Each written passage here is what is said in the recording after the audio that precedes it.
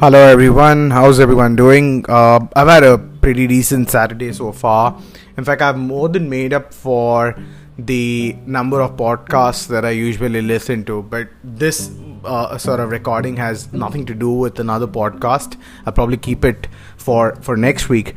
This sort of recording is inspired from a conversation I was having with one of the team members of one of the leading FM companies that uses Zempla in the Middle East, and we were talking about a few insights that have been thrown up by Zempla and what they're doing with it.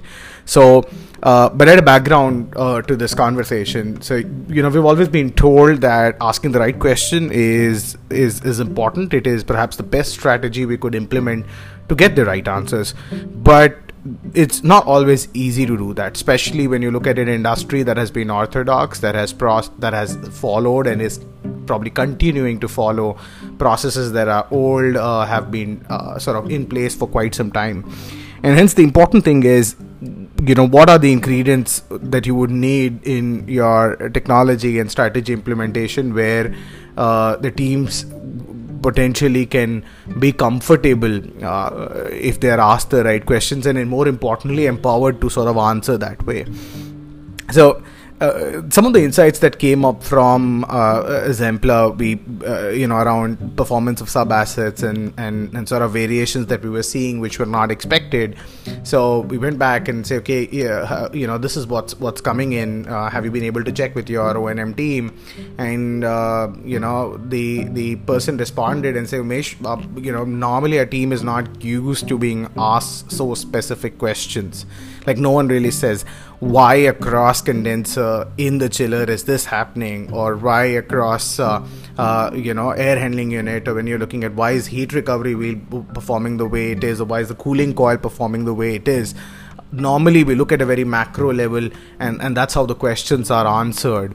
And even if once they are answered, you never really correlate and see whether they were actually true or not.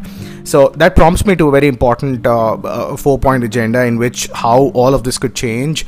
And if you're working on analytics, if you're working on digital transformation, there are some questions that you should look at and saying, what way could you enable that where the right questions can be asked? And obviously a counterpoint to that is, how can you also enable that your team members, especially the ones who are working across in operations and maintenance, are also equipped with the right set of tools so that they can address that as well.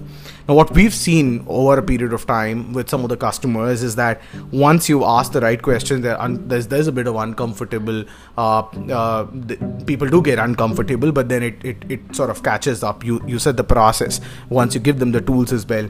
And what are the outcomes that you look at? You look at the quality of the data that goes into your other data systems drastically improve.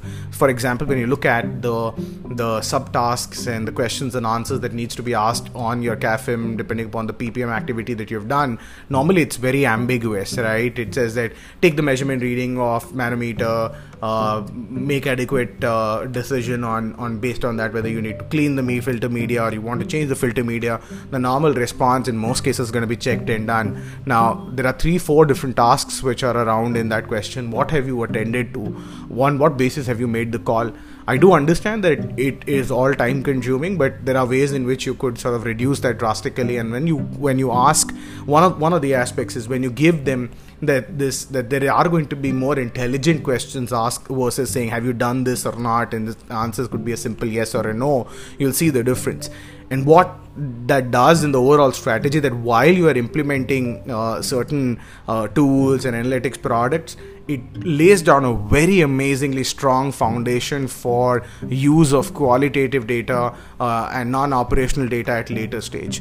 And that is where asking the right question becomes fundamentally important. And you might want to go back and check with your team that have they been asking the right questions in the contracts that you've been working at. And you'll be mighty surprised as to what the answer is.